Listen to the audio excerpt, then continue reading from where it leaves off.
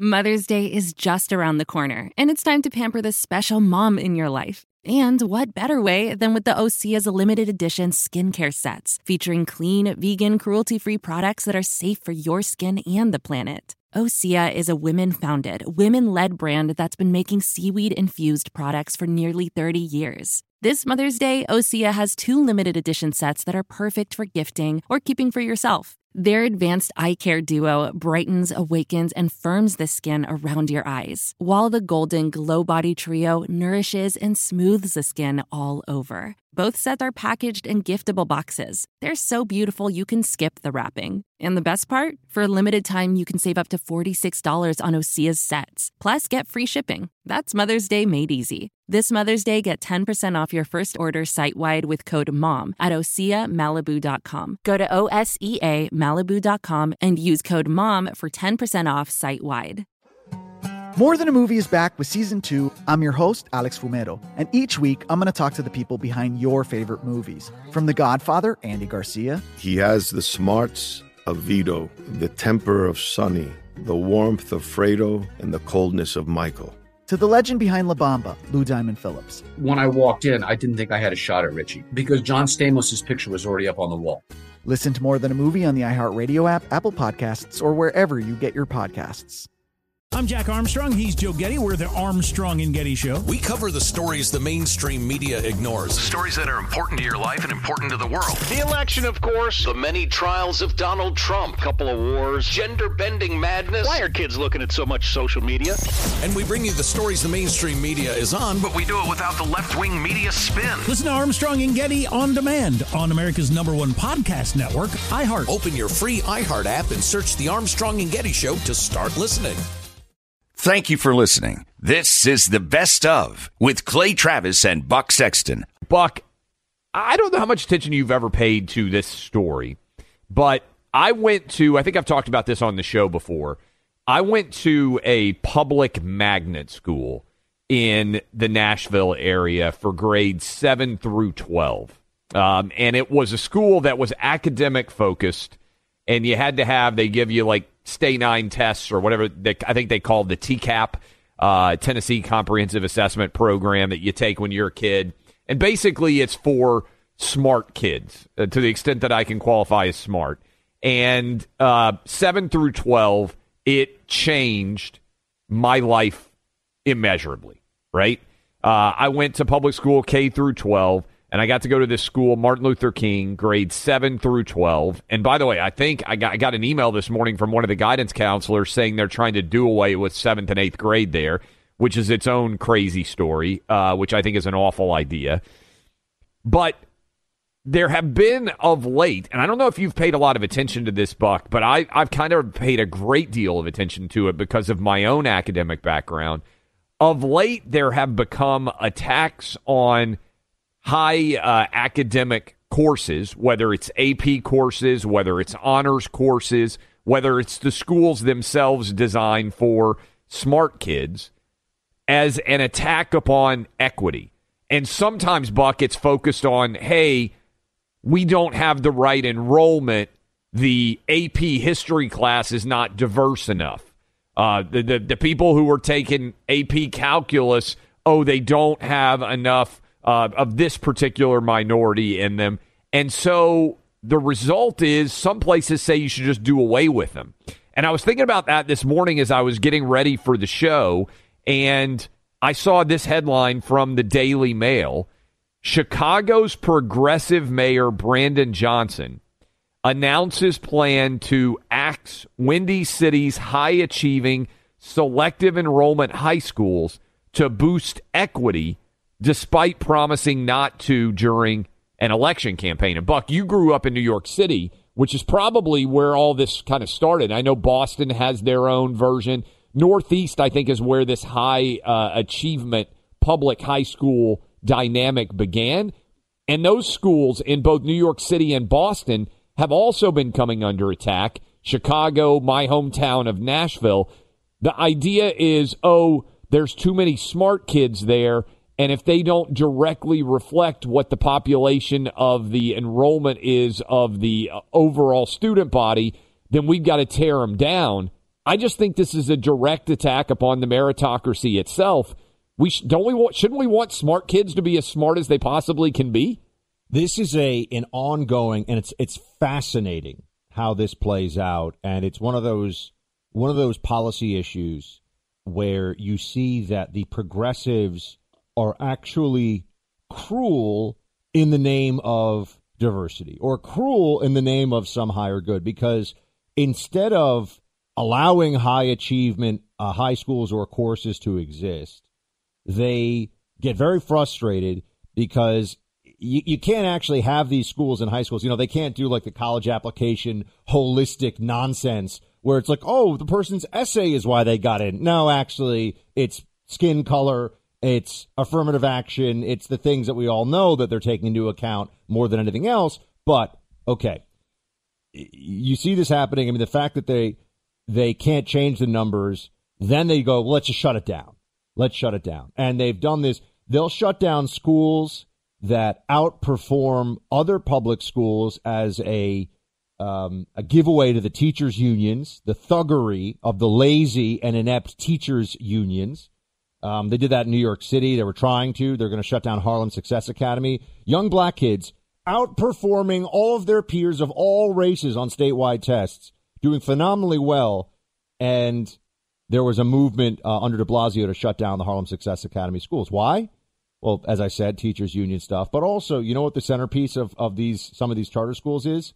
Accountability for the kids and the parents. Yes. And there's another, and I actually, so, Clay's like, there's like the School for Geniuses in Tennessee. Clay Travis, went to the School for Geniuses. I think you might also point out that some people would say a genius for kids from Tennessee could be considered an oxymoron in many parts of the country. But yes, this was I do not believe, Buck. Here's the way I'll put it to you, because I know you were at a really good school in New York City. I went to a nerd school for the smart kids. I went to a nerd school in Nashville. Here's a good question, and I would put it this way. I was fortunate to go get a scholarship to George Washington, and then I graduated from Vanderbilt Law School. I think that I would not have achieved any of that if I hadn't gone to Martin Luther King 7th through 12th grade. 7th and 8th grade, I think, were the toughest years academically for me, way tougher than college and law school. And some people think that's crazy, but it was about catching up. It was about determining what level of academic achievement you could attain. I don't think I'd be sitting here talking to you today if I hadn't been able to go to that school. And there's another school in New York City. We can get back to Chicago's progressive mayor, just to point out here that he's going to get rid of these schools because they upset people. Think about how cruel that is. Think about how meritocracy upsets people on the left right now. But it's really a sore point on the left because it goes to the failure of all these. They always do these things where they say, if we just had better student-teacher ratio, if we had more resources, if we spent more money. No. What the actual data shows is, do your parents show up to parent-teacher night, or does a parent show up to parent-teacher night? Do the parents make sure the kid arrives at school on time and is picked up if they're at the age where they have to be picked up by an adult who who cares for them? Do the parents check to see the kid is doing the homework? Is the kid supported in their day-to-day when they get home? Does someone ask them about their school? Does someone eat dinner with them? It doesn't have to be, filet mignon served by a butler. Does someone sit with the child and talk to them over the dinner table about their day? Nobody wants to hear that. They want to hear that it's structural racism, or they want to hear that it's systemic inequality, or they want to hear whatever. And one of the best laboratories of how this elite school system plays out in the whole country, there's Stuyvesant High School.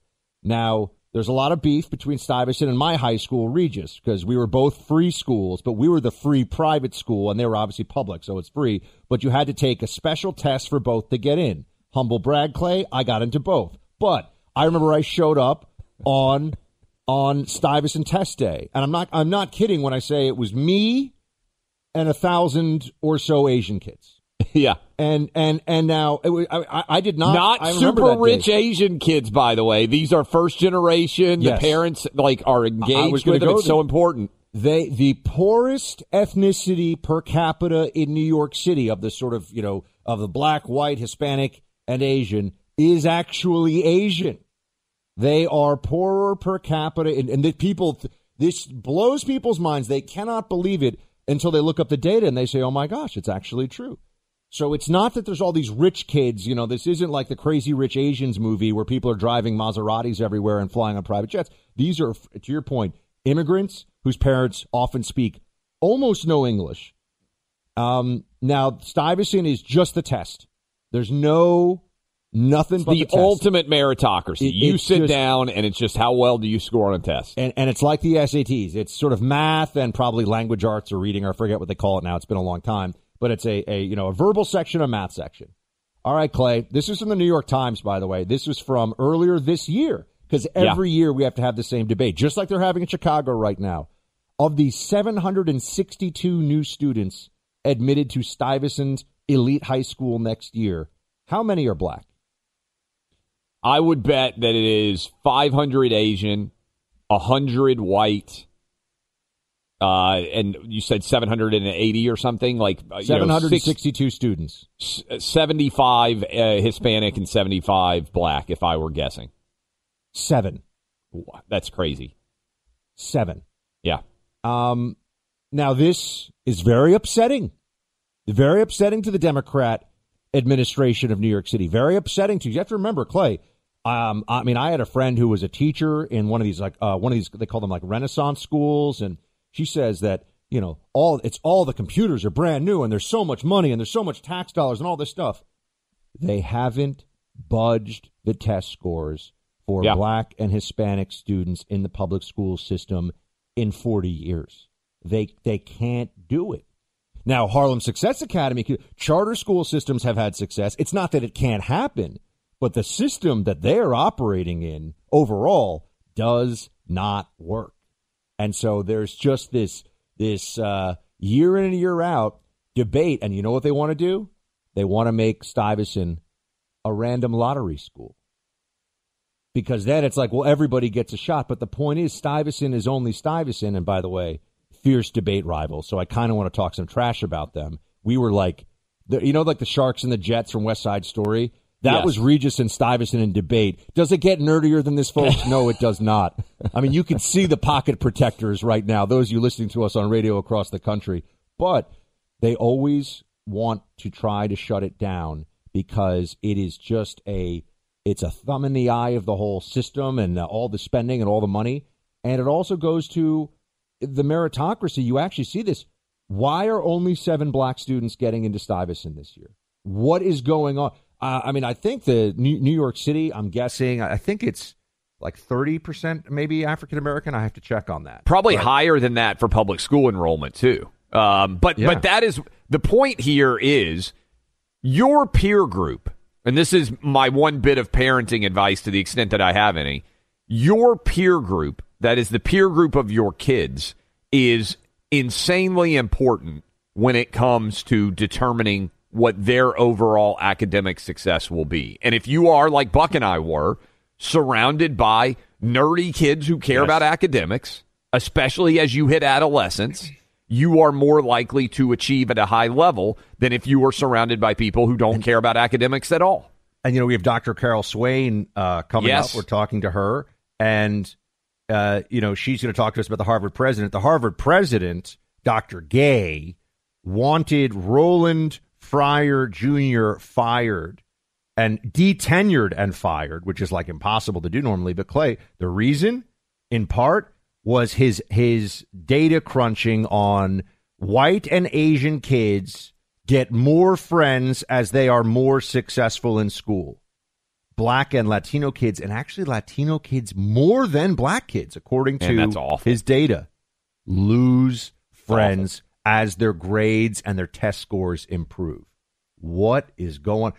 Again, just looking at the numbers, that was sacrilege for this tenured, really kind of like hotshot professor at Harvard to put that out there. And think about the culture that you're creating for young black and Hispanic kids, that when they dominate academically, they have less of a good social circle around them. I mean, that's brutal. It's the exact opposite of what should happen. We should just, you know what really helps? Just shut it all down and just say that it's all racism and never fix anything. That's what the Democrats do. Throw more money at it and tax you more and say that it's no one's fault. There's no accountability for anybody. And, if people need to pay their fair share of taxes, it would all get better. I'm Jack Armstrong. He's Joe Getty. We're the Armstrong and Getty Show. We cover the stories the mainstream media ignores. The stories that are important to your life and important to the world. The election, of course. The many trials of Donald Trump. Couple of wars. Gender-bending madness. Why are kids looking at so much social media?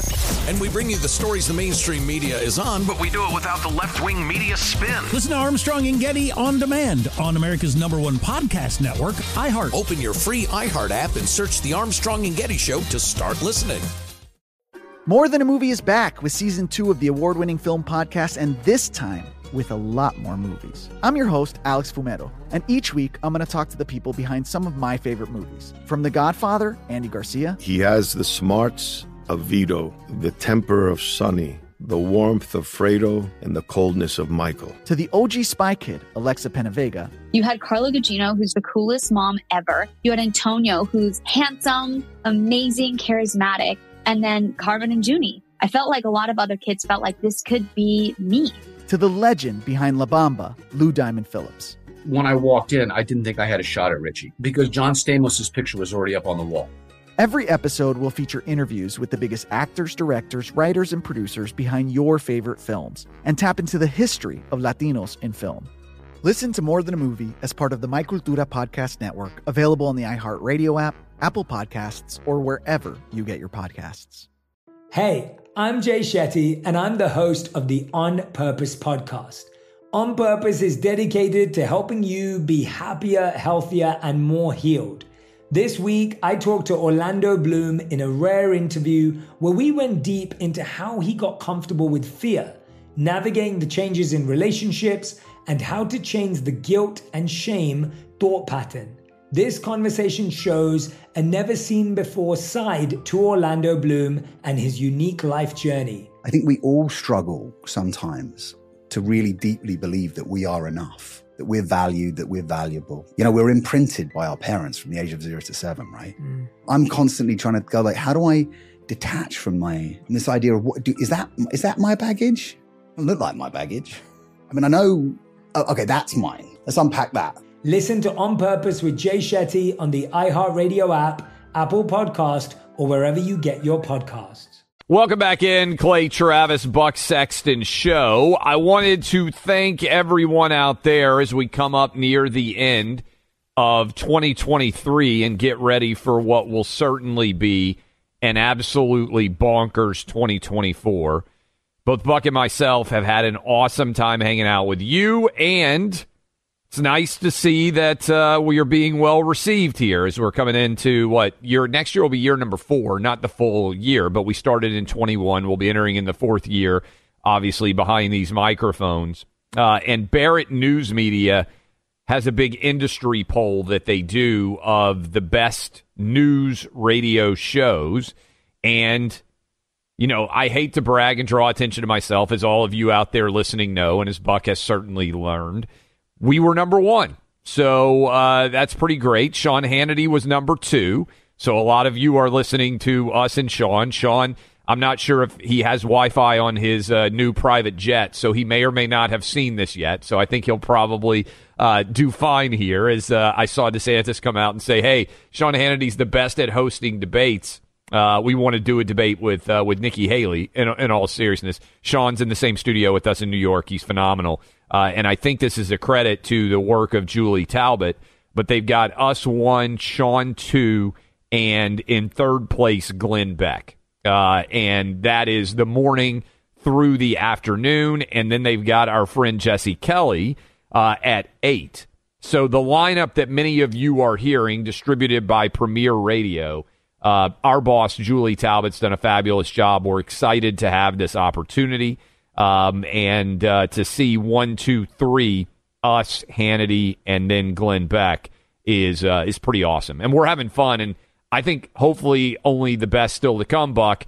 24 is going to be potentially the wildest election year combined with everything else that truly any of us have lived through, and we can't wait to spend 3 hours every day with all of you throughout what is going to be a bonkers 2024. Thank you all for listening and for giving us a shot. Obviously, trying to follow in the steps of the greatest of all time is a major task. And as I'm fond of saying, nobody can fill Rush's shoes. But Clay hopped into one shoe, I hopped into the other, and we're moving as fast as we can for the benefit of this audience and doing the best job we can every day. So it's very gratifying to get a little shout out. And, we just think, despite what our friend Jesse Kelly says, we are humbled by this. We are humble, not the opposite of humbled. We are joined by Dr. Carol Swain. She's a senior fellow at the Institute for Faith and Culture, also the author of the book, The Adversity of Diversity, which was released this past summer. Dr. Swain, honored to have you on the program. It's mutual. I'm quite excited. Thank you for all the good work you do. Thank you so much. Let's start with, why your name has certainly been in the news cycle for the last week or so. The president of Harvard, still the president as we speak here. I don't think that's going to change anytime soon. Dr. Gay, there are allegations from a friend of the show, Chris Rufo here, and others, that she plagiarized some of your work. I wanted to ask you first about that. I mean, what do you think of those allegations? And what do you think of overall the fact that Dr. Gay seems to be held to a different standard than other university presidents like University of Pennsylvania's who have already resigned? Well, she is a documented serial plagiarist that cannot be denied. And Harvard University can't decide unilaterally that they're going to change the definition of plagiarism just to protect its first ever Black president. So that is certainly the case. And she lifted two passages from my prize-winning book, Black Faces, Black Interests, the Representation of African Americans in Congress. But her harm to me, I contend, go far beyond that, because she did her early research in the area where I was the noted scholar who produced the path-breaking work. She built on my work, and she did not give me proper acknowledgement or attribution. As a scholar, if you are working in an area where there is a leading professor, you acknowledge their work either to affirm it, to refute it, or to expand it. She would have a citation in her bibliography, but anyone reading Claudine Gay's work would not know that about the work that I was the lead scholar on that was considered path-breaking. So that's one issue. The other issue is to get early tenure at Princeton. The requirements back in the 1990s was that you had to have a path-breaking book, not a series of mediocre articles. And my book won 3 national prizes, was cited by many lower courts as well as the Supreme Court. I have 3 Supreme Court citations. That was the path-breaking work that she should have acknowledged in her career. She did not, really. Dr. Swain, I appreciate you coming on. This is Clay, and I first want to say, glad that you have been at Vanderbilt University in the law school and the undergrad. I went to the law school. I think you've done fantastic work there. My understanding is you're a mom, a grandma, and a great-grandma. So I want to look at it from this perspective. When you see what Harvard is saying to defend their president right now, Claudine Gay, not only as a scholar, obviously, because you have achieved a tremendous amount in your career, but as a mom, grandma, and great-grandma, what do you think when the NAACP says it's racist to question Dr. Gay in any way about her scholarship? Well, I've been Black all of my life, and all of my life, whenever a Black person was challenged on the left, the reaction from the elites, it's always racist. And so you can't challenge one of their fellow elite Blacks without hearing the charge that it has to be racist. It always has to be racist. If you're white, you have to be a white supremacist. I would say that the people from the NAACP don't really understand the issue. And one of the nuances of the issue as it pertains to me is that in her published work, that we now know that parts of it was plagiarized, she in my opinion, cheated me out of citations because in academia, your statute depends on how many citations you get. And if there's someone working in an area where you did path-breaking work and they're not adequately citing your work or acknowledging it, it hurts you over time. And so I'm a person, I took early retirement from Vanderbilt in 2017, largely because of the woke environment.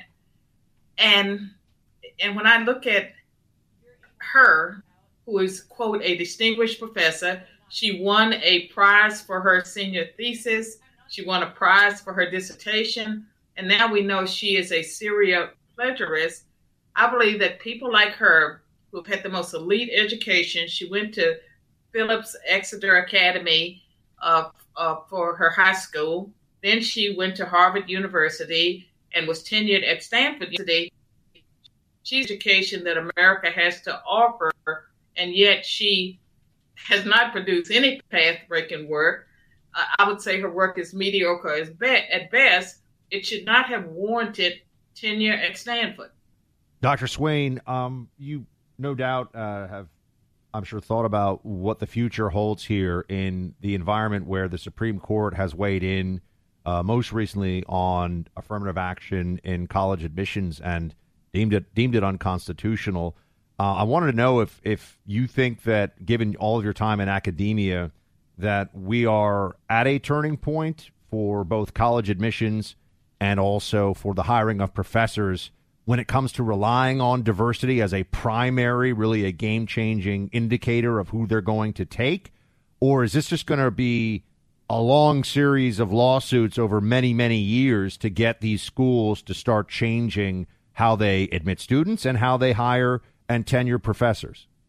Well, we're certainly, I believe, at a turning point, and that's the one reason why this book, The Adversity of Diversity, is important, because it points out that CRT and DEI programs violate the Constitution and our civil rights laws in the same way as race-based affirmative action. And I also contend that we can have diversity without discrimination. All we have to do is go back to the original intent of the Civil Rights Act of 1964, enforce the Equal Protection Clause of the Constitution. That does not prohibit outreach to persons, but that outreach needs to be done to qualified individuals of all races. And so it should be the death knell for DEI programs. The left, they have already declared that they're going to resist in the same way as people resisted on the left and on the right. The 1954 Brown versus Board of Education school desegregation ruling, it meant for me as a child, I did not attend integrated schools until the late 1960s because of the massive resistance. Progressives have declared that they're going to continue doing what they've always done. And I have been encouraging white Americans, Asian Americans, men, Christians, various groups who are protected by the civil rights laws to exercise and defend their rights by filing lawsuits. And I know that lawsuits are being won by white Americans and by men who have been discriminated against because they are male, because, they have a female boss or female bosses that have accused them of being, toxic because they're male, or they openly tell men, they tell white people, we have to promote, someone else. You cannot take advantage of this scholarship or this promotion opportunity because of your race. That is blatantly against the law. More Americans need to know their rights. And one of the things I've tried to do with my research is to make them aware. And so even before the adversity of diversity, I published a book, A Black Eye for America, How Critical Race Theory is Burning Down the House. DEI and critical race theory, both of those theories are deeply rooted in neo-Marxism. And the end goal of neo-Marxism is to bring down America, to usher in globalism, to get rid of first world countries. Dr. Swain, do you think if Claudine Gay, the president of Harvard, were fired, that it would be an improvement? Do you think it would send an important message? Or is all of this toxicity, with which I think it's fair to say she is a standard bearer for, is it so deeply embedded in these universities now that it doesn't really change anything because the next person up will basically be a clone of Dr. Gay in many ways as well, in that they'll believe the same things? What should happen in your mind here? And if Harvard University wants to be considered a world-class university again, they have to do something about Dr. Gay, because Dr. Gay is an embarrassment to education in America, not just in higher education, but also K through 12. And my hope is that we are at a turning point, and that universities, they're losing students because students are not seeing a college education as a good investment. And I have met parents and grandparents who are giving their children an option of taking that college money that was saved up and starting businesses rather than going to a 4-year college. So they're losing students, they're losing respect, they're at a point where they could actually do the right thing. And all they have to do is to bring back the original intent of higher education, to expose students to a marketplace of ideas, to create an environment where you're exposed to new ideas, where you have to wrestle with new ideas. That's how critical thinking takes place. It cannot take place in indoctrination centers. And I would also contend that it hurts racial and ethnic minorities the most, and especially those of us of all races who have worked our butts off to get where we are, when they lower the standards, and they lower them for someone who's had an opportunity to have the best education that America has to offer, and they're lowering the standard for that person? I don't think so. And I said in another interview, I cannot let this go. I can't let it go because the future of American education is at stake, and what is happening is harming everyone. And I intend to stay on Dr. Gay's, not Dr. Gay, because I don't know about whether she earned her doctorate, but President Gay's case, just like white on rice, until she resigns. Dr. Swain, you're fantastic. I appreciate you coming on with us and sharing your story. And good luck with all those grandkids and great-grandkids as Christmas gets closer. I'm sure you're super busy, as many of us are, with all of that, and we appreciate you giving us that time. Thank you. That is Dr. Carol Swain. I encourage you guys to check her out. She's active on social media, and she is a truth teller in a world where often truth is not told very often, as all too often so many of you have experienced. I'm Jack Armstrong. He's Joe Getty. We're the Armstrong and Getty Show. We cover the stories the mainstream media ignores. Stories that are important to your life and important to the world. The election, of course. The many trials of Donald Trump. Couple of wars. Gender-bending madness. Why are kids looking at so much social media? And we bring you the stories the mainstream media is on, but we do it without the left-wing media spin. Listen to Armstrong and Getty on demand on America's #1 podcast network, iHeart. Open your free iHeart app and search The Armstrong and Getty Show to start listening. More Than a Movie is back with Season 2 of the award-winning film podcast, and this time with a lot more movies. I'm your host, Alex Fumero, and each week I'm going to talk to the people behind some of my favorite movies. From The Godfather, Andy Garcia. He has the smarts of Vito, the temper of Sonny, the warmth of Fredo, and the coldness of Michael. To the OG Spy Kid, Alexa Penavega. You had Carla Gugino, who's the coolest mom ever. You had Antonio, who's handsome, amazing, charismatic. And then Carmen and Junie. I felt like a lot of other kids felt like this could be me. To the legend behind La Bamba, Lou Diamond Phillips. When I walked in, I didn't think I had a shot at Richie because John Stamos' picture was already up on the wall.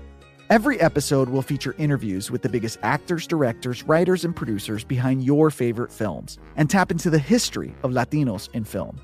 Listen to More Than a Movie as part of the My Cultura podcast network, available on the iHeartRadio app, Apple Podcasts, or wherever you get your podcasts.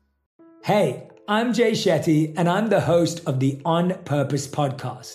On Purpose is dedicated to helping you be happier, healthier, and more healed. This week, I talked to Orlando Bloom in a rare interview where we went deep into how he got comfortable with fear, navigating the changes in relationships, and how to change the guilt and shame thought pattern. This conversation shows a never-seen-before side to Orlando Bloom and his unique life journey. I think we all struggle sometimes to really deeply believe that we are enough, that we're valued, that we're valuable. You know, we're imprinted by our parents from the age of 0 to 7, right? I'm constantly trying to go like, how do I detach from this idea of is that my baggage? It doesn't look like my baggage. I mean, I know, okay, that's mine. Let's unpack that. Listen to On Purpose with Jay Shetty on the iHeartRadio app, Apple Podcast, or wherever you get your podcasts. So remember, if you missed any part of the show, go back and listen on the iHeartRadio app. Subscribe. First, you got to download the iHeartRadio app to your phone. It's easy. It's free. It's great. It lets you do a lot of things, listen to a lot of good stuff, music, as well as this show. But you can subscribe to the Clay Travis and Buck Sexton Show podcast. You've also got Tudor Dixon on there. Carol Markowitz, our good friend. Her podcast goes into that feed, so please subscribe, and you'll have lots of great content to listen to, doing chores around the house, at the gym, on the treadmill, etc., etc. All that good stuff. In the car on the way to work or coming home. I do, speaking of cars or vehicles, I have an update on Bus 27, Clay. Oh, wait. For everybody out there who doesn't know, when did we talk about Bus 27 in Miami Beach? Last week. I told everybody that I had a nemesis in my new home. Bus 27 was coming by, and the noise it was making was something along like, I mean, it was horrible, making a horrible noise. I'm sorry I had to do that to all of you listening across the country, but it was this like screeching sound, and it would only make it when it was at a stop. So when it's driving, you would never know, but for some reason when it was idling, it would make this terrible noise. And so I had my first experience with Miami Beach civil administration or whatever. I had to call around. I eventually found the people in charge of maintenance for the bus. I eventually found the people in charge of putting the contractors who actually do the maintenance for the bus. And my first go around, Clay, you know what they told me? Sorry, we had it looked at. There's no problem with that bus. There's no sound. To which I had to say, excuse me, sir, that white whale, so to speak, is still breaching. It is still spouting. It is out there, and I have my harpoon at the ready. So I called them again. I said, I shall not be denied. I will not let this go. This noise is disrupting me and so many of my neighbors. And do you know what they did, Clay? Because I am so persistent and so annoying. They had the contractor look at the bus again, this time knowing that I would not accept anything less than the full and sufficient reversal of this ear-piercing sound. And they called me today to say, sir, we just want to say thank you so much. You were right. There was an issue with maintenance. They figured it out, and now Bus 27 is purring like a kitten. Has Bus 27 driven past now fixed? Have you noticed it? Many times. Every time it goes by, my heart sings just a little bit. I'm like, yes, my civic duty has been done.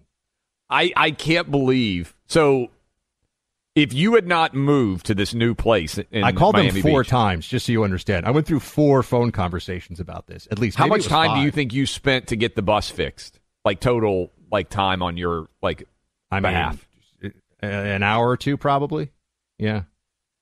But it's now fixed forever. Fixed. Bus 27. It is like a it is like the Porsche 911 of buses now. Finely tuned machine. I mean, what do they always say? The squeaky wheel gets the grease. You have proven once and for all the bus. You managed to get a bus fix. So everybody out there who's frustrated with local politics or national politics, everything else, Buck Sexton has saved the ears of countless Miami Beach residents. I am the old man in your neighborhood who gets the pothole fixed, my friends. I am the one who changes closing hours for the bar so they can't serve after 1 a.m. or whatever. That is, you need me on that wall. Well, now you're losing a lot of support because there's a lot of people out there listening to us who need as much alcohol as they can to make it through the world right now, including the holidays coming up. More Than a Movie is back with Season 2. I'm your host, Alex Fumero, and each week I'm going to talk to the people behind your favorite movies. From The Godfather, Andy Garcia. He has the smarts of Vito, the temper of Sonny, the warmth of Fredo, and the coldness of Michael. To the legend behind La Bamba, Lou Diamond Phillips. When I walked in, I didn't think I had a shot at Richie because John Stamos' picture was already up on the wall. Listen to More Than a Movie on the iHeartRadio app, Apple Podcasts, or wherever you get your podcasts. I'm Jack Armstrong. He's Joe Getty. We're the Armstrong and Getty Show. We cover the stories the mainstream media ignores. Stories that are important to your life and important to the world. The election, of course, the many trials of Donald Trump, couple of wars, gender-bending madness. Why are kids looking at so much social media?